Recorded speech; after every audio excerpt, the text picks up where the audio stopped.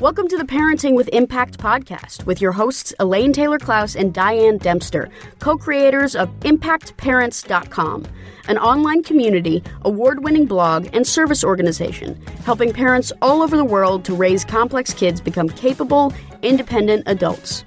Hi everyone, Elaine and Diane here, and we know that you want your complex kids to grow up to be happy and independent, and yet you're not always sure how or when to help with that. In this podcast, we'll encourage you to collaborate with all kinds of complex kids and support them in navigating life and learning. And we'll interview leading experts from around the world, as well as parents in our own community, talking about how training for parents actually helps these complex kids. We'll talk about the issues we hear parents struggling with all the time and how a coach approach can support and empower your amazing young people. We won't tell you what to do. We're going to help you figure out how. So let's move on to the next conversation. Welcome back, everybody, to another conversation in the Parenting with Impact podcast. This is going to be a really good conversation because we've got a like-minded spirit. Our guest, a new friend, and a kindred spirit. We're welcoming Andrea Pollock to the show today. Andrea, thanks for being with us. Thank you so much for having me. All of her information and bios in the show notes, as always. Let's dive in.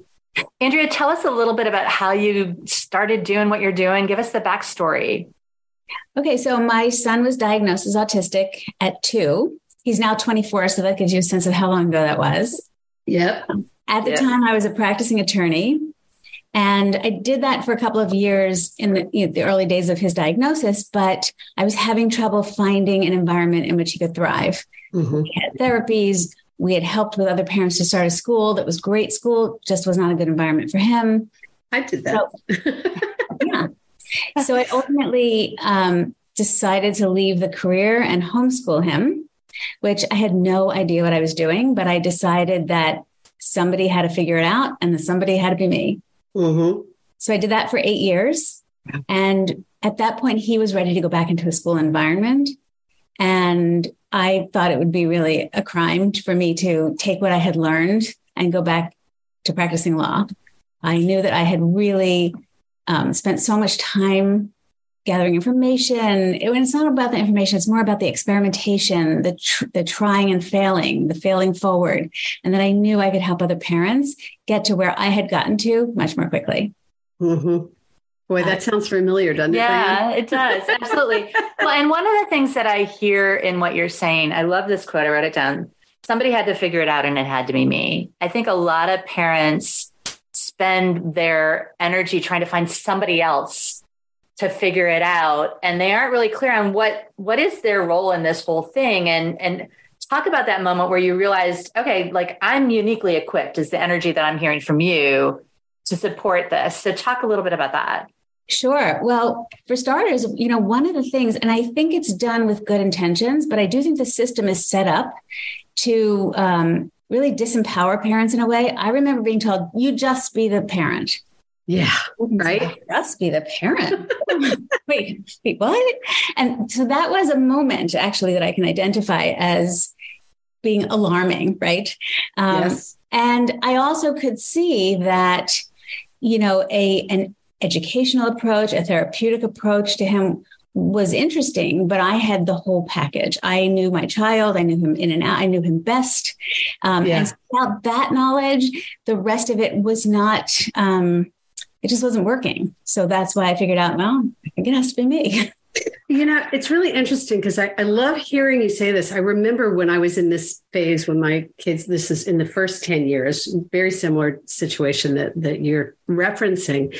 And I remember somebody giving me research that basically said the parent's role doesn't matter. And I remember going, in terms of long-term something, and maybe that's true for neurotypical kids. I have no idea. I didn't have any neurotypical kids. I don't believe that. And I know for sure that when it comes to neurodiverse, neurospicy kids, the parent's role matters a lot. And there was a lot of messaging I got that, as you're saying, that was like, it doesn't matter what you do. What matters is X, Y, Z, all external, when you're the one there all the time. Or the other side of it, which is like, and it's all your fault if the kid's not doing well, right? There is that, yes. Yes. And yeah, I mean, there's like when parents, when professionals are like, oh, those parents are lazy. They don't do the things. And I thought, I have not met a parent of a neurodivergent child who's lazy. It's just no, it's not possible. I don't think. The flip side of it also, that is something that I really aim to change that messaging someday. But the other piece is that when professionals do give parents help, it's usually to extend their own agenda, right? Yes. They're going to teach parents how to get, how to sit down on the floor and match baby animals. I'm like, okay, matching baby animals, that's great, but we need to take a bath, right? Yes. We need to have a meal. We need to, get along with a sibling.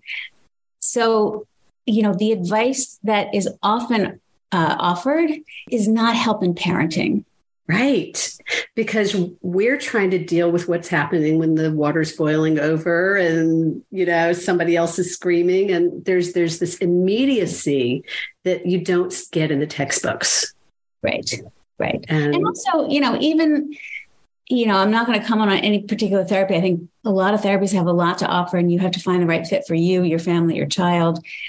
But sometimes things like, in a therapeutic environment, you might ignore a behavior in the moment so as not to reinforce it. But when your child is in distress, I don't think ignoring it is ever really possible or, recommended.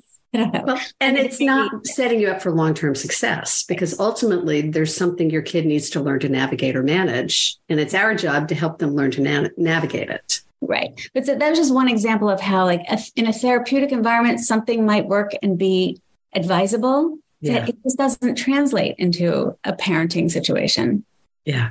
Which is why parent training becomes such a key part of this journey, right? So in your journey, you left law, you went and you got an education degree, right?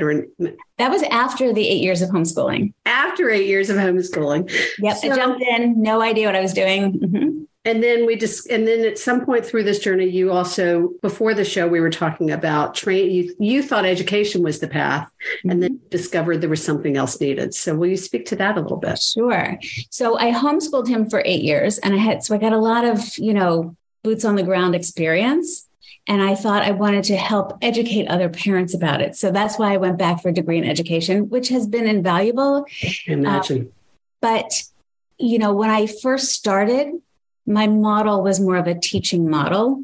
And I realized that it was not just about teaching. There were things parents needed to learn, but there was a personal growth element where they needed to change some habits. They needed to engage in some self-reflection, so that without coaching, the education by itself was insufficient. So I found that the coaching model added to the education brought about a much more dramatic transformation for parents and families. So, and this is, as you guys can all hear, this is where we're so clearly in alignment, and Diane and I were joking earlier, like we started by thinking we're going to start with pure coaching, and then realized there needed to be an education element. So it's the blend of the two that really is the secret sauce, is that there is information parents need to know when you have what we call complex kids, neurodivergent kids. But there's also something that, and I use the word needs, to shift about how we're being as a parent. Mm-hmm. And, there's personal development, there's however we want to language it. Understanding our role. I mean, all those different pieces. All those pieces. So from your perspective and your experience in this work that you've been doing, what's that shift that you're really inviting parents to step into? Well, I think the biggest shift is around becoming aware of how you were parented and understanding that caused you to develop some habits, and that those habits might not be working well. And they're not working well, right? When you yell at your children, you are turning up the heat. You are not resolving a problem, right? And parents know that, but they don't know what to do, because the model for them, for centuries has been discipline. But the discipline doesn't necessarily teach our children how to make a better choice the next time. It also may be that we have set the boundaries in the wrong place. So we didn't set our children up for success. And then we feel disappointed when they fail to achieve whatever it is we were hoping they would achieve. So it's about really understanding the dynamic between you and your child and reflecting on that. Well, and I think the other thing I would add in there, and you talked about this earlier when we were talking, is this experimentation, right? It's just it's not about finding the answer. It's about being in a process of identifying challenges and working on finding solutions to challenges and learning from the mistakes and failing forward and all those things that we were talking about earlier. Right. So one of the things that I think is so important in the process of what I help parents with is really peeling back the process that I'm helping them with so they can do it themselves. Right. So for example, if there is an unhelpful belief that is driving a habit that is not helping them, telling them to change the habit all by itself doesn't help. Right. So helping them identify the belief that's driving the habit can help them change that belief, which takes care of the habit. Right. So the example, using yelling as another example, they don't know why. And then it turns out the belief might be because they think their child is doing something on purpose. Mm-hmm. So we ask, is that true? What else could be true? And we really look at the situation. If it's not true, your instinct isn't to yell. Yeah, exactly. So and if you understand it differently, you're going to respond differently. Right. Yeah. So I'm going to risk going a little theoretical here. Sure. So y'all bear with me and pull me back if I go down a rabbit hole, Diana. Okay. Okay.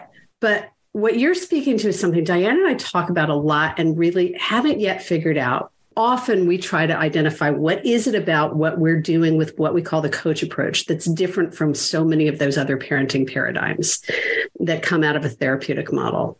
And you're speaking to what we speak to, which is it's about process. Mm-hmm. It's about being in the process of problem solving with parents and inviting them to learn how to be in the process of problem solving with their kids instead of handing them a solution.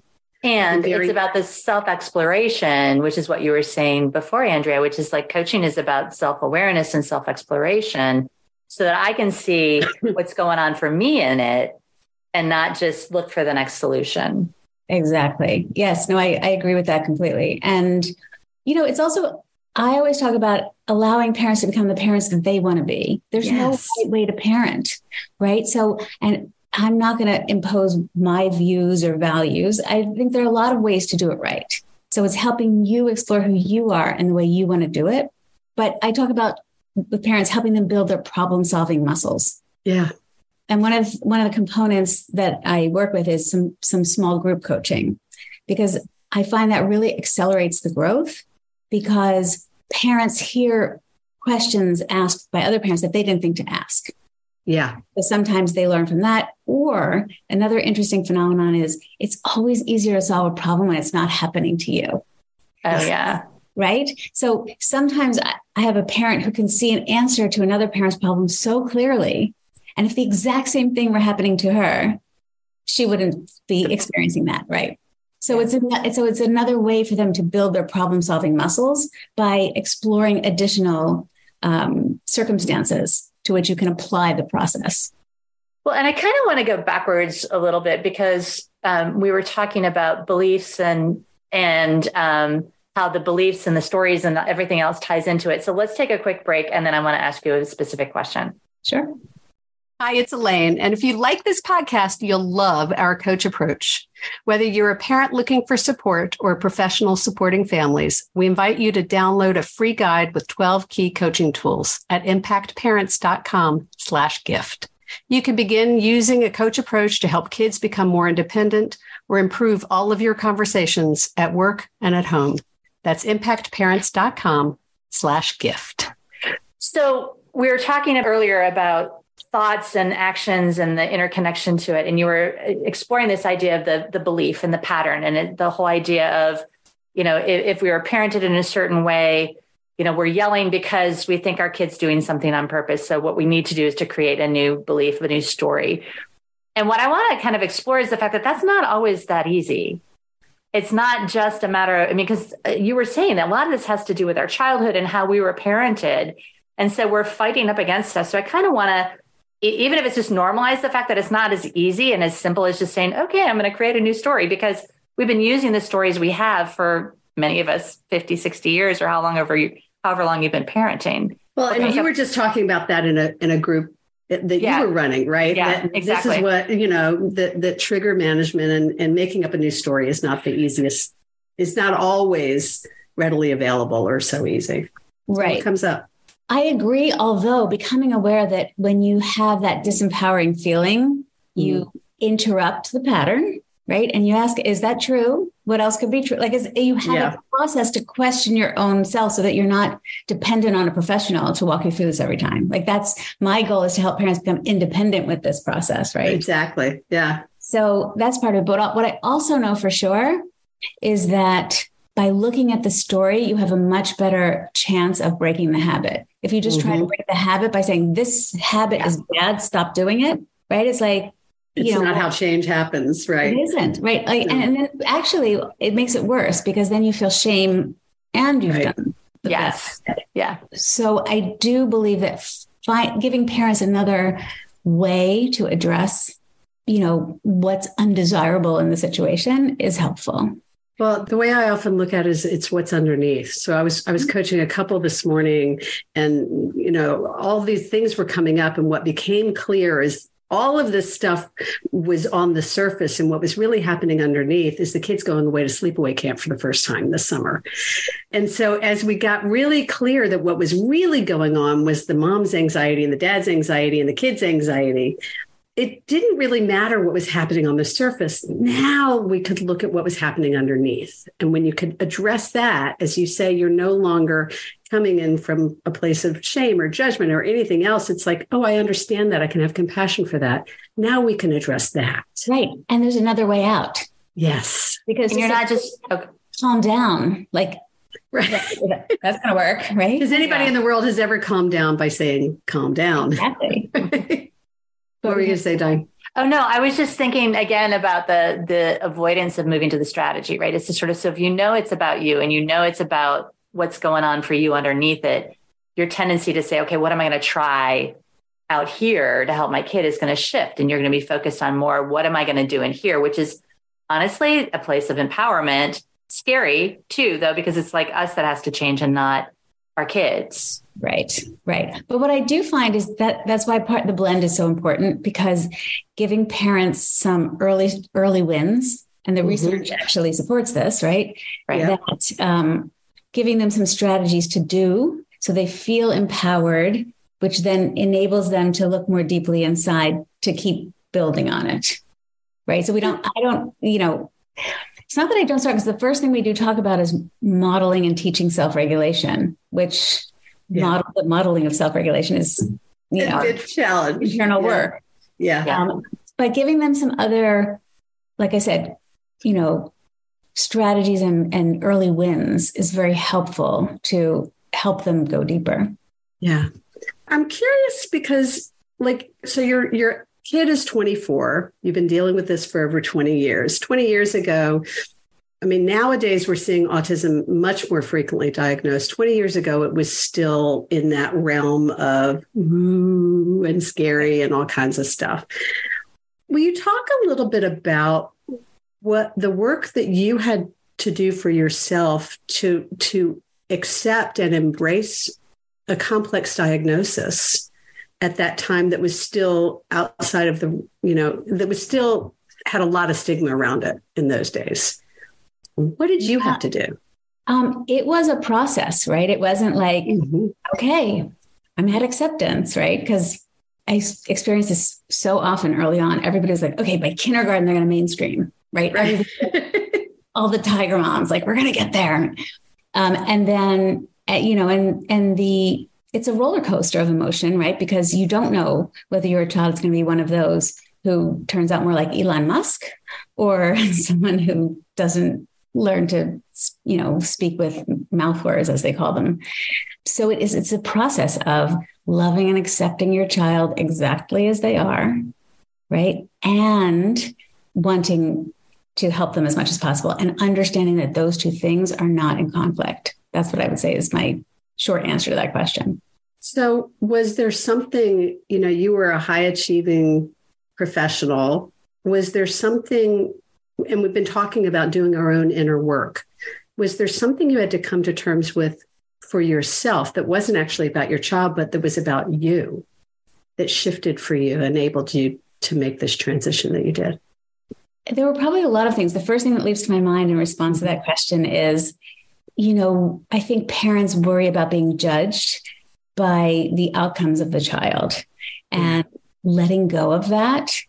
And it was interesting because, I was in a high achieving environment where, people were talking about Harvard when their child was, they're picking a kindergarten because it's going to be a better way to get them into Harvard.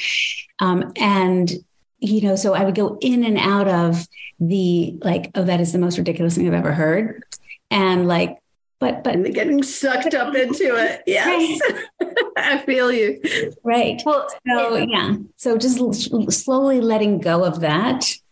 And also just embracing the gift. I know, I talk about that reluctantly because sometimes parents, and I get it, roll their eyes like it's a gift. Like, oh, come on, please. And I wrote an article about this in one of the magazines. But I could see parents who were thriving in this, like their autistic children and loving the journey. And I could see others who were in so much pain all the time. And I wanted to be like the ones who were thriving. And so I had so they were loving and accepting whatever happened and working really hard to try to get the best outcome possible. Yeah. I love that. It's interesting. All at the same time. Yeah. This whole idea of the conflict came up in the group that I was leading this week. And we were talking specifically, you were talking about Harvard, like education. And I come from a family where all my grandparents had advanced degrees. And so when it came to, okay, wait, what if my kids aren't going to go to college? It was this sort of moment of, holy cow, and the conversation is, how can I honor my value around education if my kid doesn't go to college? Right. And once you see it as that, it's like this sort of, it's conflict, not because I think they're supposed to, it's because I think I'm not honoring my value of education. And so if I can go, okay, wait a second, this is about learning and education. How can I honor my value of learning and education, regardless of whether my kids go to college or not? That's where that kind of inner shift can happen because you're focusing on what you want for your kid and not the thing that you think that they need to have happen in their life. Right. Well, also to me, to add on to that, it was about realizing that he could have a great life, whatever that was, that I would be open to helping him have his best life. And that didn't have to look like, what my journey looked like. And, we were somewhat narrow-minded in that education journey because we were so focused on the prize. And he was going to teach me a lot about focusing on the journey, right? Me too. Man, I used to call it the achievement elite. And the notion that my kid wasn't going to follow in that path, and that was really hard to get my head around. Recently, my youngest commenced from college, and I laughed and commended him for managing to be so well educated despite having to go to school all this time. Because as you're saying, Diane, that value for education is what I learned to lean into.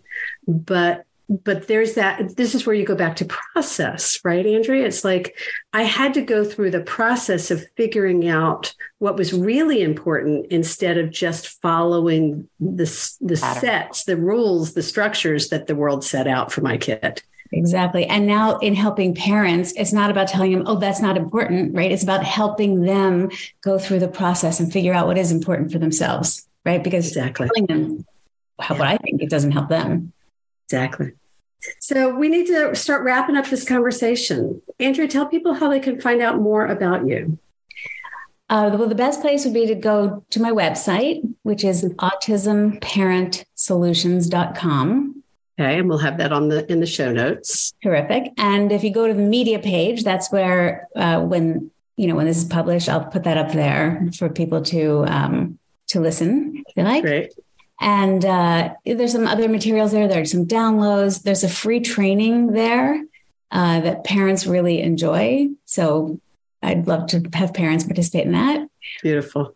So that's the best way to get a hold of me. Super. Awesome. So we've talked about so many things, Andrea. Is there anything as we close up that you'd like to highlight us back to, or something we have missed that we want to make sure we don't forget before we wrap up? I mean, I think it's an overall summary that parents are so important, that parents need the support. They need the help. Sometimes parents are so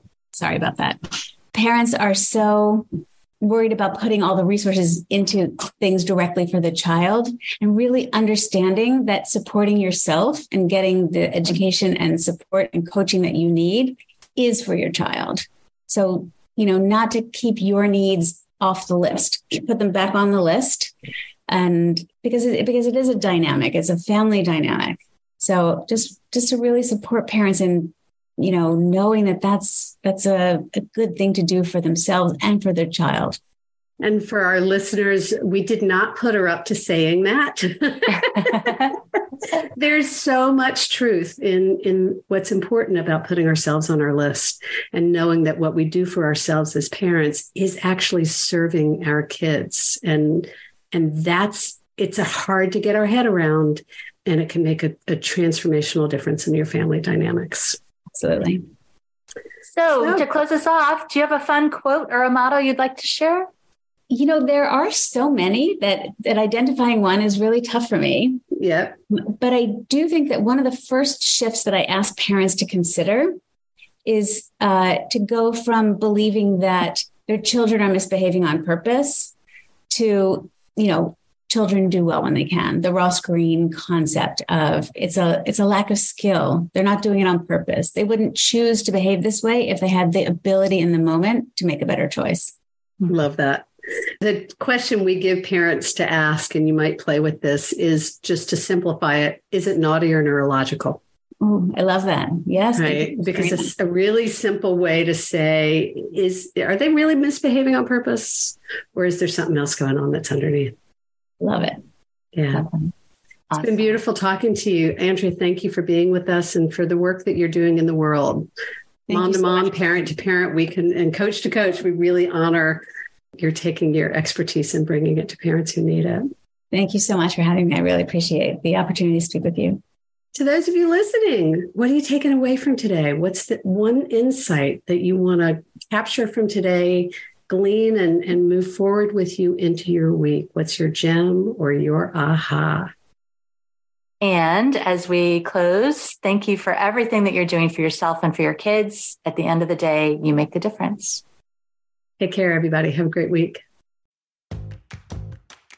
You've been listening to the Parenting with Impact podcast with Elaine and Diane. For more information on the Impact Parents community or to join Sanity School for Parents, please visit impactparents.com. If you like what you've heard, please share this podcast with friends who need similar guidance and subscribe wherever you listen to podcasts. For the essentials of Elaine and Diane's coach approach to parenting, download a free tip sheet at impactparents.com/podcast. Behavior therapy training for parents is actually recommended as a first-line treatment for complex kids. For information about Sanity School, our training program for parents or teachers, which has helped thousands of families around the globe, visit impactparents.com/Sanity School.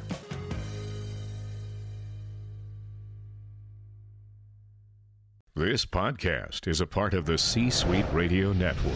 For more top business podcasts, visit c-suiteradio.com.